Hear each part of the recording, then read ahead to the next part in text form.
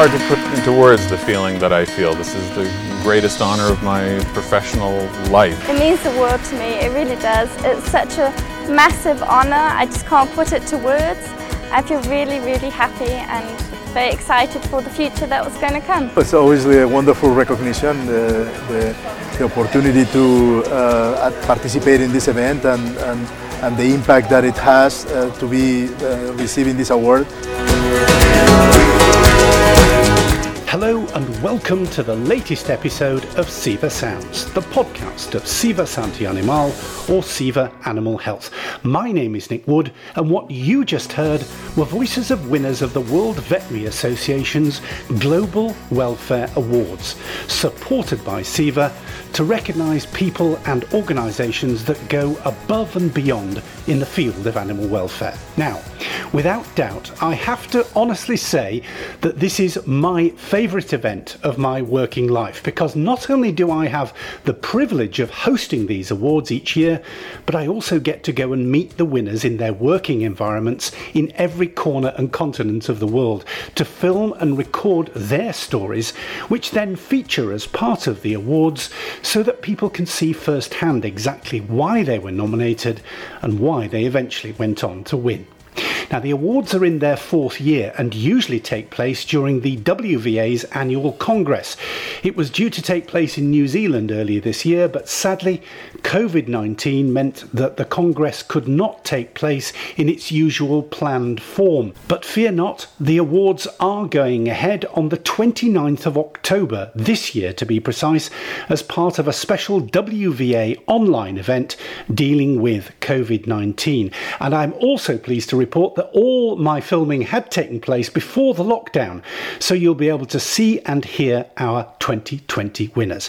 More on that a little later in this podcast. But first, the awards don't just end with a medal and a ceremony, because as you are going to hear, our winners have forged lasting relationships and collaborations on various ongoing animal welfare projects as a result of their successes.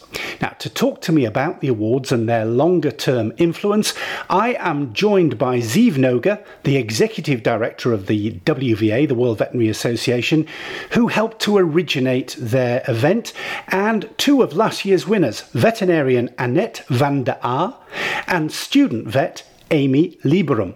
Ziv, first of all, just talk our listeners through the origins of the WVA Awards, because SIVA is well known for its annual UK Welfare Awards, and I recall you came along with some WVA officials to see how they worked, and really it all started from there. We have been in this ceremony and we thought this was amazing, and it's the way they recognize the daily work of people and see how they work with videos in the fields and how they are so important for the welfare of animals. We thought there is an opportunity to take this same concept and to bring it to the global level and to focus on veterinarians, how they deliver their services for animal welfare. And we believe that veterinarians should be the leaders for animal welfare. They need to be the one that give scientific knowledge about the welfare of animals. Unfortunately, around the world right now, we see that probably vets are not the leaders. NGOs like activists that lead on this topic, there are movie stars and celebrities are leading. And this is something also society will expect from veterinarians, is to lead on this topic. So this was the origins of how it was born, the idea. Annette van der Aar, as I said, you were one of the winners last year. You practice in Europe. And I remember clearly when we first met, you made a really interesting point. And that is that although vets really do care about animal welfare, of course, it hasn't featured too much as a formal part of their training. I mean, they've been trained on how to heal animals, but welfare is very much a developing area for them. Well, if I look back at my own career, when you start out, you're so struggling to get the diagnosis right, to talk and communicate correctly with the owner, not to forget to have your administrative things really on order. And it's so much. And you see an animal coming in and, for example, a dog with hereditary predisposition for skin disease. And you treat this animal and you make this one animal better. And for this animal, you achieve better welfare. And then you have the bigger questions, like should these animals even be walking into my practice, or why are those animals there with the hereditary skin problems, or in farm animals. I mean, there are very many examples that you could name in this context. And I think for me, if I talk about myself, this has always been a little bit of a struggle. As a vet, you get very broad education, and you learn from kind of the bones and everything due to the finished product, the sausage, and what it can mean for human health. And so you're exposed to a very general, broad view on the interactions of humans and animals and the environment. And then how to take these kind of knowledge forward into your daily practice and what you want to achieve as a vet. I think, vets can struggle with that. And the time, you're so busy doing your everyday work. And I think if the veterinary profession can be supported in developing tools and other things to actually help them to focus more on the animal welfare, I think then we can really, step up and be the leaders. Thanks, Annette. And when you mention education about animal welfare, there's obviously nowhere better for that than in the early stages in vet schools and also in the teaching of their students. And last year it was decided to make the first ever welfare award to a student. And the winner of that category was Amy Lieberum, a student at the Faculty of Veterinary Medicine at the University of Leipzig in Germany. Amy, have fellow students been willing to spread the word, do you think, on animal welfare? To be honest, it's been easier than I would have thought to motivate other students, because really students, they are unbiased. They start veterinary medicine because they love animals and they want to treat them. And for them, that the mental well-being is also a concept like in human health, you have physical health and you have the mental health, and the same with animals. And I think for students, it's pretty much normal that belongs together. So I feel that students, they just need to be given some information, and sometimes they need to be supported in what to do and how to do. And the same, I was supported as well. I had the BVVD, so the German National Student Association, and I was a leader of the work group Animal Welfare. And so that gave me a platform to do my work. And I think that's just what students need. And then I really think that they can play a vital role in animal welfare, especially because they can act as multipliers.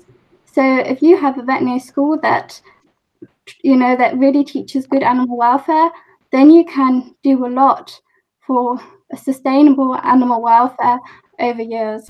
So let's move this a step forward, because the concept of the awards is still very much developing. And Ziv, this year you've decided to include a category recognising a vet school for its contribution to welfare.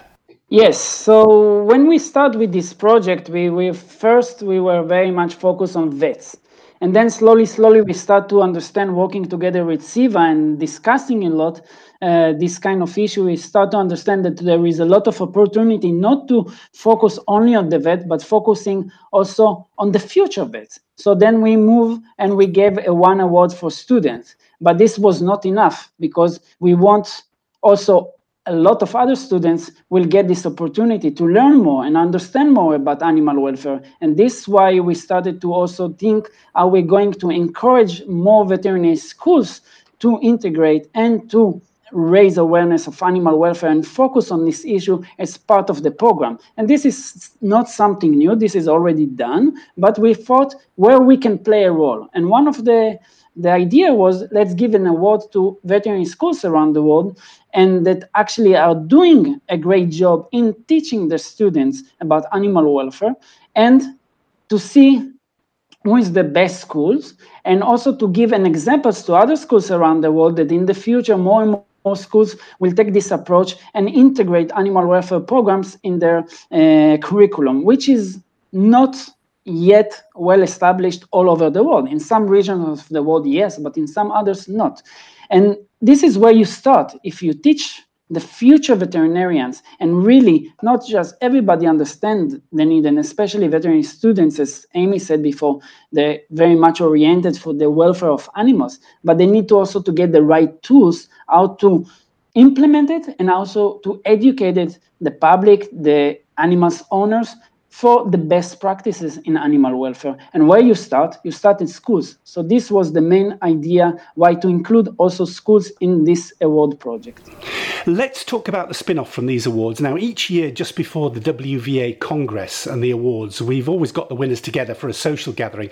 And without fail, within a few seconds of them going through the formalities of saying hi, you can see them exchanging views and ideas already about animal welfare issues. And this has led to some fantastic work and collaborations which go beyond those awards themselves. For instance, Amy was invited to Thailand following the 2019 awards by another winner, who was Professor Pantep Ratanakorn. Just recently, I've been filming in northern Ghana with Dr. Anthony Akunzule, the winner from Ghana last year.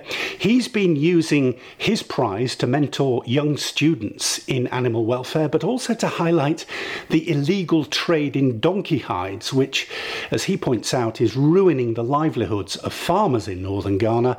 And we will be running the videos related to this filming on social media channels later this year after the Welfare Awards. And Annette, you and Amy didn't know each other before the awards, even though you yourself had been a student of the Leipzig School, but you hatched a cunning plan to really push the subject of welfare.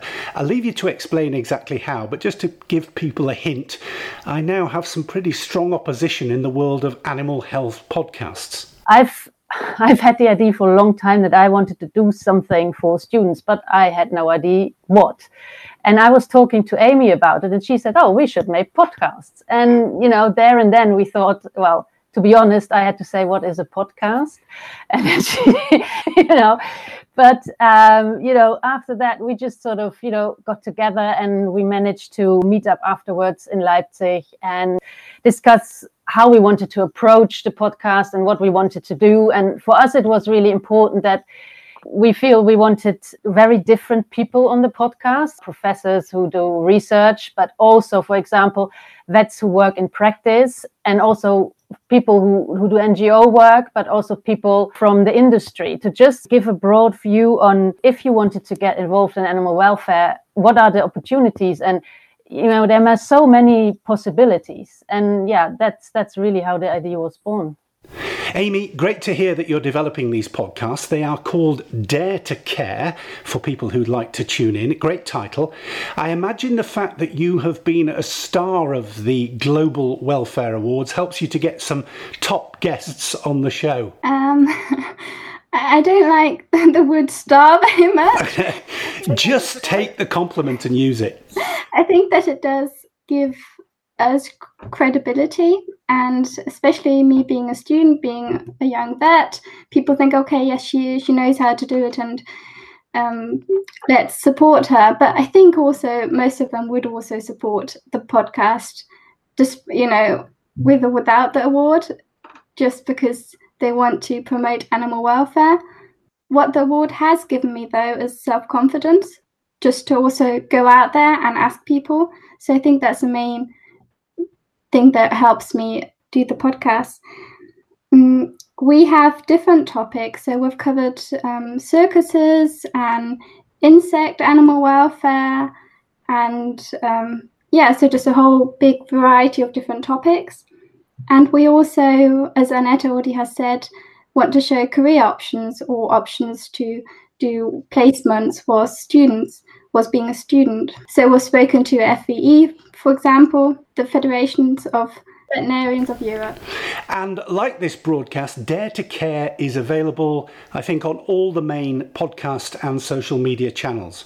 Yes, our podcast is available on Spotify, on Google Podcasts and Apple Podcasts, and some other podcast platforms. Our podcast is primarily aimed for veterinary students, but we also know that some other young adults listen to them, and also some vets who actually work in the field of animal welfare. Now, I can see Zeev waving enthusiastically at me at this point. Zeev, do you want to come in here? Yeah, just to emphasize, one of the amazing things of this Animal Welfare Awards in collaboration with SIVA was that when we started it, we didn't know actually how it's going to be developed. It's what happened in between in between ceremonies, in these lunches, in this bringing together the winners, this is where you created the synergies, and this is where you created the next initiative as the idea to bring people from the other parts of the world, from different animal welfare realities, and put them together. This is where you create situation to improve animal welfare at the global level and to bring more and more expertise and more synergies between the different people. And this was something we didn't plan, but it's happened. And now we're much more on this part of how to create out of it much more than just giving award and recognize the welfare champions, is to how to make out of it much more and how to bring these people together to even take it to the next step. This is amazing for me. Well, it's all happening. I've got now Annette and Amy waving their hands to get in. Annette, I think it's your turn. Much more than a medal and a ceremony. Yeah, I think for me it's so much more than that. And I think probably so much more than that is even the most important thing about it, really. Because if I just looked on the 3 days, I think it was the conference, I've spoken back then to so many people I would otherwise never had the chance to speak to. The welfare of animals and peoples is absolutely intertwined. There's so many examples all around the world that animal welfare and human welfare are intertwined. And by speaking about those things that you normally probably wouldn't have the chance to exchange about, you get so many new ideas. And what was mentioned earlier, for example, the donkey hide trade, I had no idea, but this costs families in Africa their livelihood. And that, for example, in the donkey hide, you have this kind of prestigious Chinese medicine product that gives, people that use it kind of a good feeling, but costs families their livelihood. How much do they know? And there, I think this kind of education and talking about it, and also trying to keep it non-judgmental as much as possible, so that an open dialogue and discussion is possible. I think there are so many opportunities to really improve the welfare of animals and humans alike. And I think that, like I said before, as vets, we are in a very unique situation to do that. Amy, you've been very patient. Your horizons have clearly been broadened by this experience. It's definitely given a lot more. So this teamwork, it works so well and is so nice, and that really makes the podcasts what they are. And yeah, I mean, I loved going to Thailand to see Parntap and meet his work there, and just to learn about what Annette said, the views and how the animals are kept with a different background. So the influence of culture, religion, and the economic situation and climate. It was just amazing to see and to learn how that works. And this discussion really needs to go on, not just with vets, but also with other professions and also different countries and continents. So Ziv, let's move to the final part of this podcast by looking ahead. We have these awards coming up. We've heard that the impact of the awards goes beyond the ceremony. So looking ahead, what are the animal welfare issues that should be in our minds, do you think, as we prepare to celebrate the 2020 awards? Once again, I think when we started, we didn't know exactly where it will be developed. So I think what we should do is always to discover things that are not very well known, at least at the global level. So for example, what just Annette and Amy said before, they're very well aware about the welfare issues in Europe, which is very well developed because it's more than 40 years in Europe that you discuss animal welfare. But then they went to other parts of the world and they realized the understanding and awareness of welfare, it's completely on a different level. And this is something that at the WVA, we are looking at things at the global level where we are trying always to bring at least to the minimum requirement that will be met at all over the world. And this is a WVA. This is what we will look all the time, is to find new new areas of the animal welfare that are not very well known at the global level, bring together experts from the different world to try to tackle this issue and to raise awareness about them in the future, involving the veterinarians, the students, the schools, and also the paraprofessionals, the people who are working and helping the veterinarians, because this is a huge amount of people around the world that are working together with veterinarians to help them to deliver the best services for the benefit of animals. Amy, can you look to the future? Well, you've got to qualify, of course. It's hard to believe with all this experience that you've built up, but you are still a student. Once I qualify, hopefully early next year, then I am going to continue the path of animal welfare work. So I want to do a master's degree in animal welfare ethics and law. And then afterwards, I'm not quite sure yet in what order, but I'm also going to practice a little bit just to gain the experience. And then I'm going to see where the path is going to take me. I think it's important to just take opportunities when they come and just see where it leads you. Annette, finally from you, animal welfare, clearly on the agenda worldwide now. What do you think we should be looking at in the future? I think I would like to answer that question from a more global point of view. In Europe and, also the rest of the Western world, we kind of have worked towards a more industrified, intensive animal agriculture. And you see that in the Netherlands, a farmer can hardly live off 140 cows. But for example, in India, somebody can make a living off 2 cows. So what I think I would really love is that there's kind of more debate and exchange, and that we actually look, what can we learn from each other? And what could we Westerners learn from people in Africa or India or, other continents?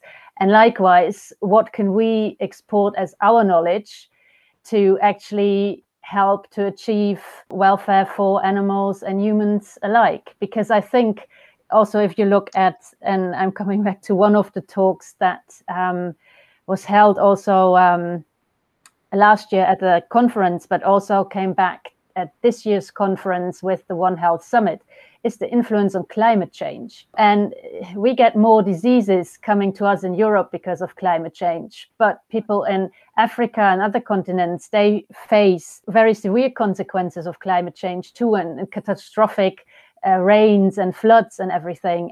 But also animals in the Netherlands are suffering from heat stress. So I think if you are in it with an open heart and willing to listen, and from a position where you don't automatically judge the other party, I think we can learn so much from each other and at the end improve for all of us. And I think that would be my wish.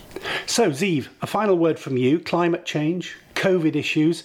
Unfortunately, we can mention them in the same breath and the same sentence as we look ahead at animal welfare.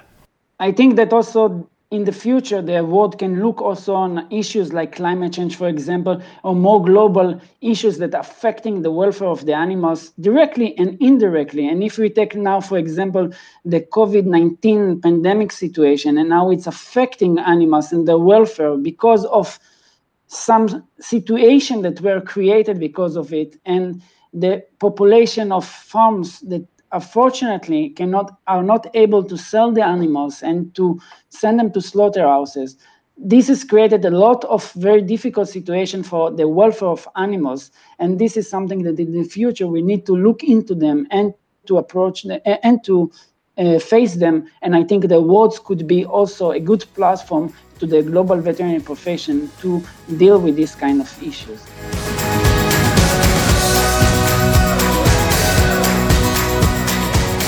Okay, well, I can confirm that the awards ceremony for 2020 will be taking place as part of the WVA virtual seminar on the impact of the COVID-19 pandemic on the veterinary profession. It is taking place on the 29th of October at between 3 and 5 o'clock in the afternoon, Brussels time. But we also will be going beyond the announcement and the ceremony, because all the videos and interviews with the winners and various other interested people involved will be running as a series on the WVA and CEVA websites. The WVA site is worldvet.org and CEVA, C-E-V-A, is ceva.com. It'll also be running on all the different social media channels on a regular basis following the awards, so you will be able to see the winners in action and see exactly why they have won an award this year. And all that remains, therefore, is for me to thank our excellent guests, Ziv Noga, Annette van der Aar and student Amy Lieberum, and watch out for our next episode of CEVA Sounds, where we will be highlighting some of the issues behind the humanisation of our pets. Quite a debating point in our current climate. So, thank you so much for joining us on CEVA Sounds.